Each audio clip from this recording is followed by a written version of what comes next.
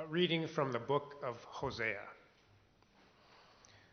The word of the Lord that came to Hosea, the son of Beeri, in the days of Uzziah, Jotham, Ahaz, and Hezekiah, kings of Judah, and in the days of Jeroboam, the son of Joash, king of Israel. When the Lord first spoke through Hosea, the Lord said to Hosea, "Go, take to yourself a wife of whoredom and have children of whoredom, for the land commits great whoredom by forsaking the Lord." So he went and took Gomer, the son of Diblaim, and she conceived and bore him a son. And the Lord said to him, "Call his name Jezreel, for in just a little while I will punish the house of Jehu for the blood of Jezreel, and I will put an end to the kingdom of the house of Israel. And on that day I will break the bow of Israel in the valley of Jezreel." She conceived again and bore a daughter, and the Lord said to him, "Call her name No Mercy, for I will no more have mercy on the house of Israel to forgive them at all. But I will have mercy on the house of Judah, and I will save them by the Lord their God. I will not save them by bow or by sword or by war or by horses or by horsemen." When she had weaned No Mercy, she conceived and bore a son, and the Lord said, "Call his name Not My People, for you are not my people, and I am not your God. Yet the number of the children of Israel shall be like the sand of the sea, which cannot be measured or numbered. And in the place where it was said to them, 'You are not my people,' it shall be said to them, 'Children of the living God.' And the children of Judah and the children of Israel shall be gathered together, and they shall appoint for themselves one head, and they shall go up from the land, for great shall be the day of Jezreel. Say to your brothers, 'You are my people,' and to your sisters, 'You have received mercy.'" The word of the Lord. A reading from the book of 1 Peter. As you come to him, a living stone rejected by men, but in the sight of God, chosen and precious, you yourselves, like living stones, are being built up as a spiritual house, to be a holy priesthood, to offer spiritual sacrifices acceptable to God through Jesus Christ. For it stands in Scripture, "Behold, I am laying in Zion a stone, a cornerstone chosen and precious, and whoever believes in him will not be put to shame." So the honor is for you who believe. But for those who do not believe, the stone that the builders rejected has become the cornerstone, and a stone of stumbling, and a rock of offense. They stumble because they disobey the Lord, as they were destined to do. But you are a chosen race, a royal priesthood, a holy nation, a people for his own possession, that you may proclaim the excellencies of him who called you out of darkness into his marvelous light. Once you were not a people, but now you are God's people. Once you had not received mercy, but now you have received mercy. The word of the Lord. This is the Holy Gospel according to the Holy Gospel of our Lord Jesus Christ, according to Luke. Glory to you, Lord Christ. Now it happened that as Jesus was praying alone, the disciples were with him, and he asked them, "Who do the crowds say that I am?" And they answered, "John the Baptist, but others say Elijah, and others that one of the prophets of old has risen." Then he said to them, "But who do you say that I am?" And Peter answered, "The Christ of God." And he strictly charged and commanded them to tell this to no one, saying, "The Son of Man must suffer many things, and be rejected by the elders and chief priests and scribes, and be killed, and on the third day be raised." And he said to all, "If anyone would come after me, let him deny himself and take up his cross daily and follow me. For whoever would save his life will lose it, but whoever loses his life for my sake will save it." The Gospel of the Lord. Praise to you, Lord Christ.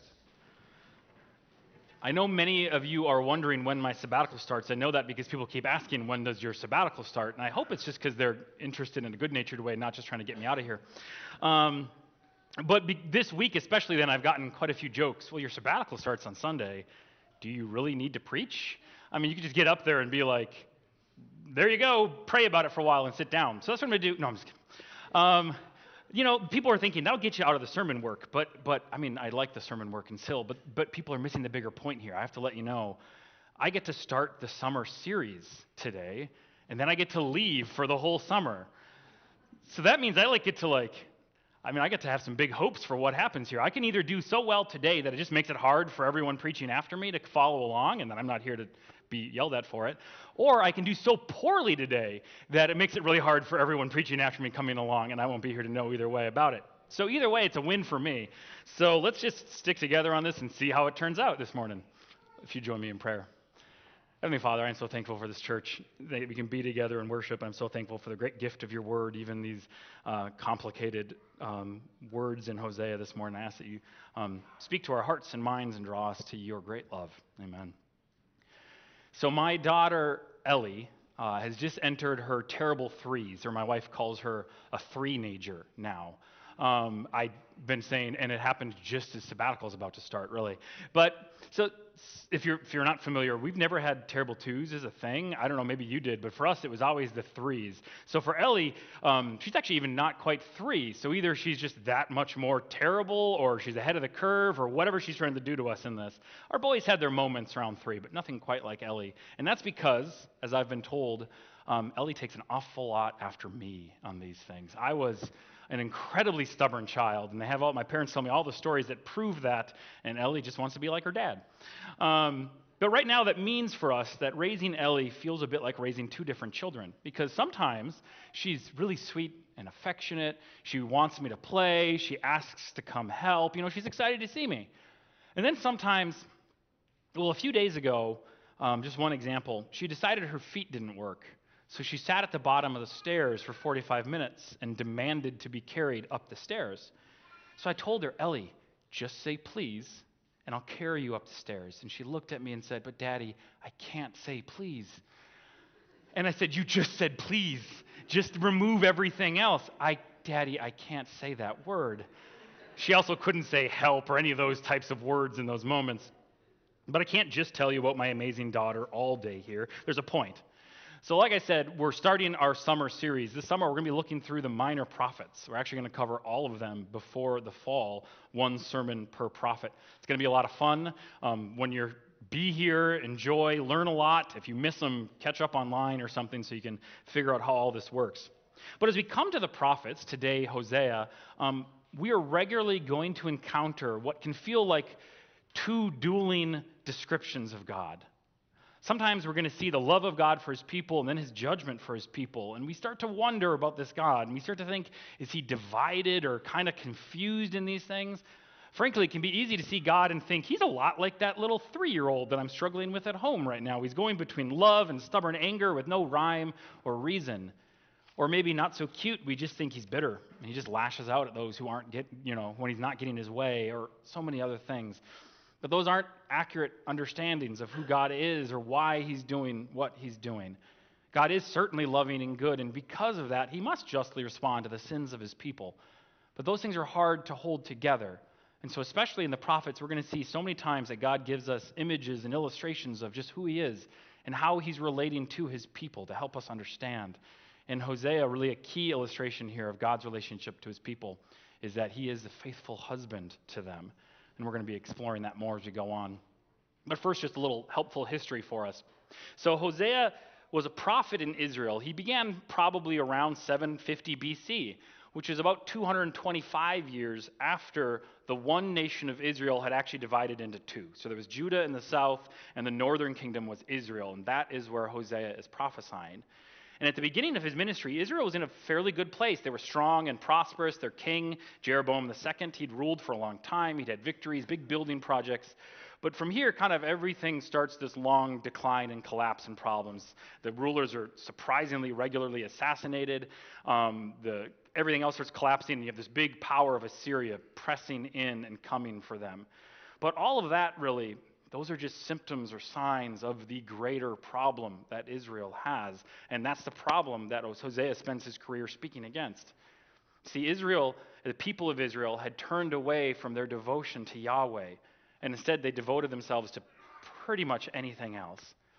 So Israel as a whole had been chosen by God to be his special people, not because of their own abilities or values, but because of God and because of his choice and his promises to Abraham. Abraham was their most important ancestor.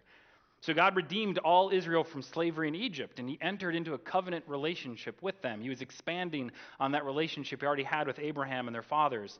And in that relationship, God promised that he would be faithful to Israel. He would bless and protect them because he was going to bless the world through them. Then Israel promised also to live in that covenant relationship, to live it out. They were to worship and serve only Yahweh, their Lord. They were to live their lives holy and set apart for him. But from the very beginning, the northern kingdom had actually chosen idolatry. Actually, their first king, as one of his first big acts, actually set up idols in 2 places in the country and told all his people, go worship there, don't go down to Jerusalem to worship God in the temple. And so many of the people did. They worshiped those worthless idols, and then they worshiped the gods of their neighbors. In so many ways, they worshiped their own success and wealth. They tossed aside holiness in the pursuit of justice. And to top off all of that, so many of these people would still claim that they were following the Lord. They could turn from one moment from worshiping worthless idols and fake gods, and they'd turn right to their covenant God and see no discrepancy there. So Hosea was prophesying to his people, trying to wake them up, probably prophesying all the way until Israel fell to Assyria in 721. Today's passage in front of you, this really highlights some of the big core messages that Hosea has for the people and has for us. You just have chapter 1 in front of you. It's actually chapters 1, 2, and 3 are a very unified section in the whole book, probably the most unified section. So I'll be moving around in those a little bit this morning. I just didn't want to give you quite that much text in front of you. So if you're at all familiar with Hosea here, it's probably these chapters 1, 2, and 3 that you're most familiar with, that you've heard about in some way. They're how I'm most familiar with him here. That's because these chapters kind of have the most surprising element of the prophet's life. When God calls Hosea to be his prophet, it's surprising that the very first thing he tells Hosea to do is to go and get married. Go enter into a very complicated marriage and relationship here. Now, right away, I just want to pause us for a second.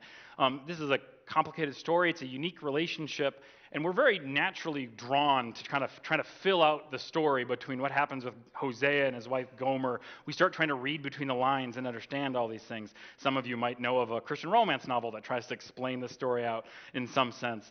But there's a couple of things I want us to hold on to. First, we actually aren't told all that much about this relationship, so we should always be pretty careful how many things we try to fill in on our own. It's not usually very helpful. But second, much more, we aren't told that much because we don't need that many details, because the point isn't simply Hosea's marriage with Gomer. There's a point to his marriage for his whole audience, for even us, and that is it functioned as a lived symbol of Israel's relationship with her covenant God. This is meant as a prophetic act to point Israel and even us to the truth about their relationship with their God. And this is made clear in verse 3 when God calls Hosea to do this. He says to Hosea, go, take to yourself a wife of whoredom and have children of whoredom, for the land commits great whoredom by forsaking their Lord. There's a purpose to all of this. It is showing what is happening to the people and to the land where they live when they're forsaking the Lord. But we do, at the same time, need to know a couple things, understand a couple more things for this marriage. So God's command to Hosea, it's very specifically to find a wife who in some way has been marked at this point by sexual disgrace. Now this can mean a whole lot of things. It could be anything from a career as a prostitute to just a mistake before marriage. The point is that the community knows Gomer for her transgression at this point. And as we say that, it's helpful to kind of understand the broader cultural world of Hosea and Gomer. I hope many of you know Pastor Josh Moon, who's pastor at the church plant Resurrection Anglican. They went up from us about 8 months ago. He's also Dr. Josh Moon. His PhD is in something Old Testament-y. But he wrote a commentary about Hosea. It's a very good commentary. You should find it. He's taught about this. So I'm going to borrow a couple things from him here and tell you a very key helpful detail for us is to understand that in the cultural world of Hosea and Gomer, the people, it was all about honor and shame and how they viewed each other and viewed the world. So people would pursue honor, right? Doing certain good things, certain things would bring you honor. You tried to avoid shame, but it's by your actions that you bring shame upon yourself. And that mattered, of course, in how people treated you. If you were a person of honor, you were treated very differently than if you were seen as a person who was high in shame. So Gomer here, because of her past, has in the eyes of her community sort of this stain of shame that always accompanies her. It's a stain that says to everyone, avoid her. Don't get too close, and especially it said, do not marry her. And that's because one of the things about honor and shame in the culture around them was that it was contagious. So if you were held in honor, those around you, your family and friends, they were going to have more honor. But if you were shamed, your shame impacted not just you, but everyone around you, your family. So Gomer's shame followed her into the marriage with Hosea. And culturally, it brought him shame too. I want to be clear for a moment here, though. That's not a good thing. This was a reality in the culture at the time. God was using that reality and these ideas. That doesn't mean God likes them or we like them in those ways. But God's command to Hosea is to marry this woman who's been marked by shame. And that brings Hosea shame. And then it goes beyond that. The shame will mark even their children. That's why they're referred to with such strong language here. In the eyes of everyone, this whole family, even the kids, have been marked in some way. So why is God doing it, though? What's the point of this? Well, God is taking that cultural reality that everyone knew and experienced, and he's using it to highlight a real issue, the real problem of Israel's relationship with him. So as the people thought about shame spreading in some ways, he's actually pointing out to the real ways that sin and shame is going around. God's point is, with all the things you do, with all the sins, you are bringing yourselves deeper and deeper into shame. You're spreading it around your nation. Even the ground of Israel is being shamed by you. Even you are shaming me in this. Your constant sins, your disregard for your covenant relationship with God, these are shameful things. You act in disgrace, and it pollutes everything. And God's using the imagery of marriage here because it's so fitting. Like a marriage, Israel's meant for unique relationship with God alone. They're meant to be devoted to him in what they're doing. But Israel again and again throws out that covenant relationship, throws out all of those things. They worship other gods. They reject God's justice and holiness by their actions, and they are bringing real disgrace upon themselves. They're even tainting the land by their actions. That matters because this is God's land. This is the place that he's given for them to dwell. Especially, this is the place where he's meant to be made known in the world. And instead, what they're making known is debauchery and villainy. Their sins are so great. They are so unrepentant. It's like they're shaming God himself, if that is possible. So this is what Hosea's marriage to Gomer is pointing to, this huge, painful reality of the sins of Israel. It's what his words are trying to explain about it. But then his marriage isn't the only sign in this story, because Hosea and Gomer have children, and each of those kids is given a name that functions as part of a bigger sign and witness to all Israel. I want to take a moment as just a quick aside before we continue into those names. As I address this passage this week and study it, it's a hard passage to think about and to ponder through. And I have to wonder at times, like, what are you doing, God? What is going on with the way you are with people here in this story? I mean, he's using Gomer's shame, the names of the children. He turns Hosea's life totally upside down in this, just for this great prophetic sign in this. Maybe as you hear it, you feel a little bit of struggles with that, or maybe now you do because I told you about mine. Let's just say, it is okay to wonder about what God is doing. It is good to ask and explore that in our ways. But then we're in a text like today, and we do have to deal with that the text gives us no direct answers. So there's often a call to live in this tension of, I don't understand what God is doing right now. I need to hold on and see and understand where he's going. But even as I say that, there were a couple things I was thinking about this week that kind of helped me process this a little more. First, like I said, we're told very little about Hosea and Gomer, the kids here. We see a hardness to this initial call and to what's happening, but we aren't told about all of the grace that I'm certain is there. There's actually one big example in the text that we just don't recognize because of how far away we are from this time. Without Hosea, Gomer almost certainly would never have married. And yes, that seems sad in some ways, and yes, she wouldn't have had kids, but even just on a foundational level, if she had never married, it likely meant no one was there to help protect her, to take care of her, especially as she aged. She would have had no one else. You couldn't just be an independent, strong, powerful woman all by yourself at this time. It didn't work that way. So this marriage is a lifesaver in so many ways for Gomer in this. And then there's possibly so many other ways that there is grace, there is hidden gifts in this marriage that we're just not told about. But second, we can be honest. God really does ask hard things of his people sometimes. He can. He's the king. He's God. But no, he never asks us to do or endure what he himself won't. And when we look ahead to Jesus, we see God embraces hardships and shame to bring about our salvation. And it's our salvation and the peoples of Israel's salvation that he's working for even here in all of this. So let's go back to the passage now, and we see these kids' names. Each of them is named, and then they have a bit of an explanation to that. It's not just for Hosea's sake. It's because he's proclaiming this to the people. It's his child is named. He can hold them up and say the name and tell them all that God is saying, all that God is promising here. So first is the firstborn son, Jezreel. Jezreel was an area that was known for pretty significant bloodshed already. It was also geographically really important. It was kind of a big valley before Jezreel. If you were going to invade Israel from the north, you would come through that valley. So the promise here is of complete military defeat, destruction, the end of their kings and their ways of life in this. And then second-born is their daughter named No Mercy. Very easy to understand because God says he will no longer have mercy on Israel. And then finally is born Not My People, because Israel is no longer God's people, nor he their God. These are disastrous names and promises on their own, but together all of these warnings are growing worse and worse until we need to see finally they are demonstrating a complete end of God's covenant with his people. God's covenant with Israel meant that God would protect them from the nations and make them prosperous. His covenant especially meant that he'd already had mercy on the people by making them his people. But also he was going to continue to have mercy on them through the sacrifices and worship, through giving them the gift of his presence. And finally, in very key spots in the Old Testament, when God talks about his covenant, he can simplify it down and simply say, they will be my people and I will be their God. But in these names, God is promising that each major piece of that covenant is broken. The people will not be protected. They will not find mercy. Worst of all, they are not God's people. He's not their God. This is devastating. This is really hard to hear, I think, even for us. So why is this happening? It's helpful here to follow through into what Hosea proclaims in chapter 2, or frankly, most of the rest of the book. Because then we realize it's not God here breaking covenant. God instead here is proclaiming what's already true, and that is Israel has broken covenant. They broke covenant time and again for more than 200 years, but God remained. He called them to repent. He called them to life, to wholeness in him, but they wouldn't listen. And so finally, God tells the people, then you get what you wanted. You get what you've earned, the end of that covenant, the end of the unique relationship with God. But again, isn't God their faithful husband? How can he allow this to happen?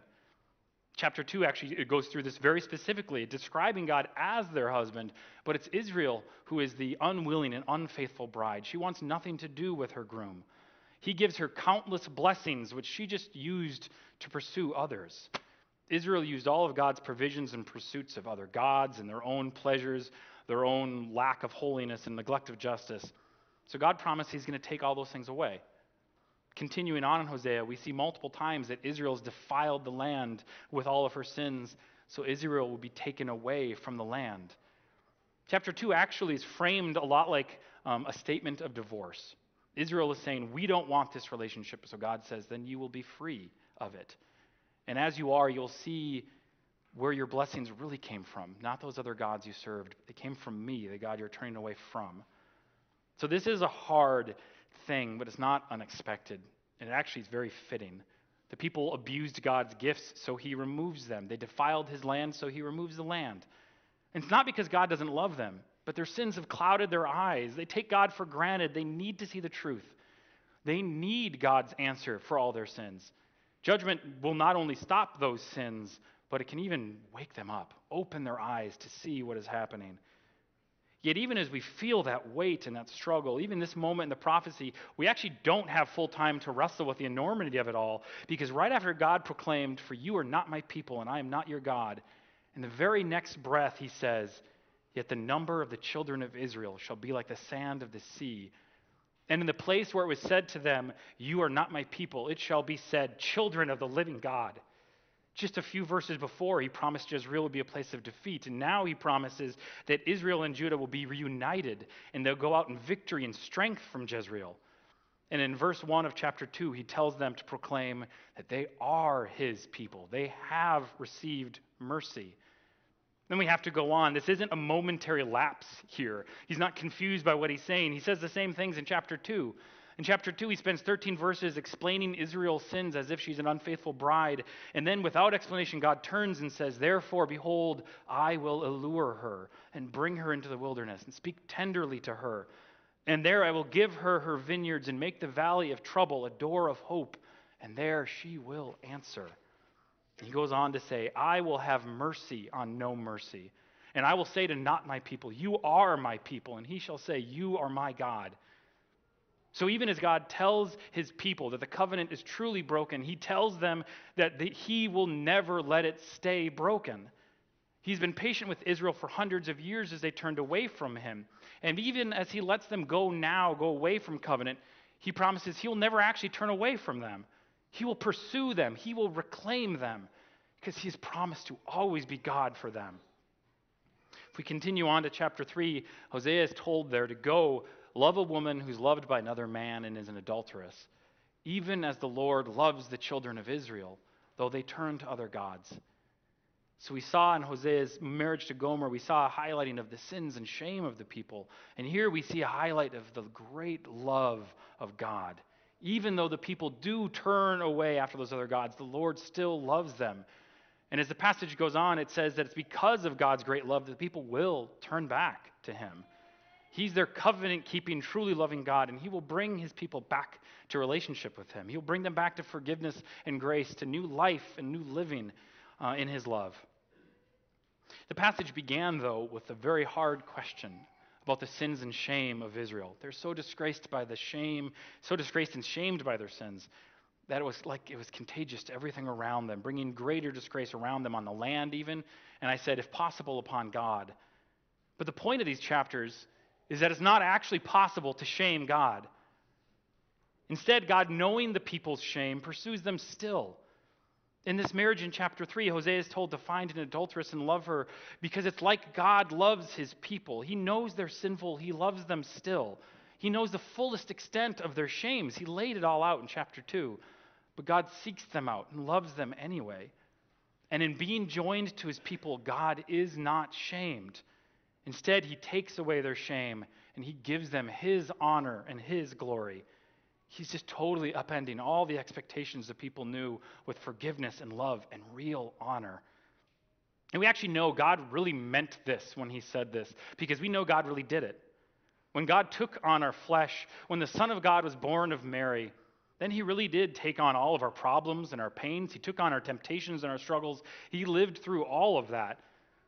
But even more, as Jesus hung upon the cross, naked, exposed, mocked and cursed, he bore the full weight then of not just our sins, but our shame. And it died with him there. And it did not rise with him again into new life. So Christ endured the cross. He scorned its shame, and then he sat down at God's right hand in glory. And we are with him now, even now. In the New Testament, the Apostle Paul actually tells us we are united with Christ. Even we are so joined with Christ that we're seated with him in the heavenlies. We're seated with him in his position of glory and honor. Our sins and shames have been dealt with in Christ. He gives us his life and honor and glory with him. So this is God's invitation to all of us, no matter the weight of our sins, the stain of the shame that we feel, the ways we've been hurt or tossed aside, even for those who don't feel like we're part of God's family at all. God knows all of this. And he loves us still. He calls us to turn to him and know his embrace, to find their forgiving, healing, purifying love, and then to hear him call us his beloved. And as we know his embrace, then we get to be astonished as well, as he will crown us with his own glory and honor. Let's pray. God, we are so thankful for your faithful, never giving up, always and forever love. We're thankful that you call us to yourself, you beckon us, and you give us your great forgiveness and glory. Help us to rest in you in all these things, and help us to call others into your embrace. Amen.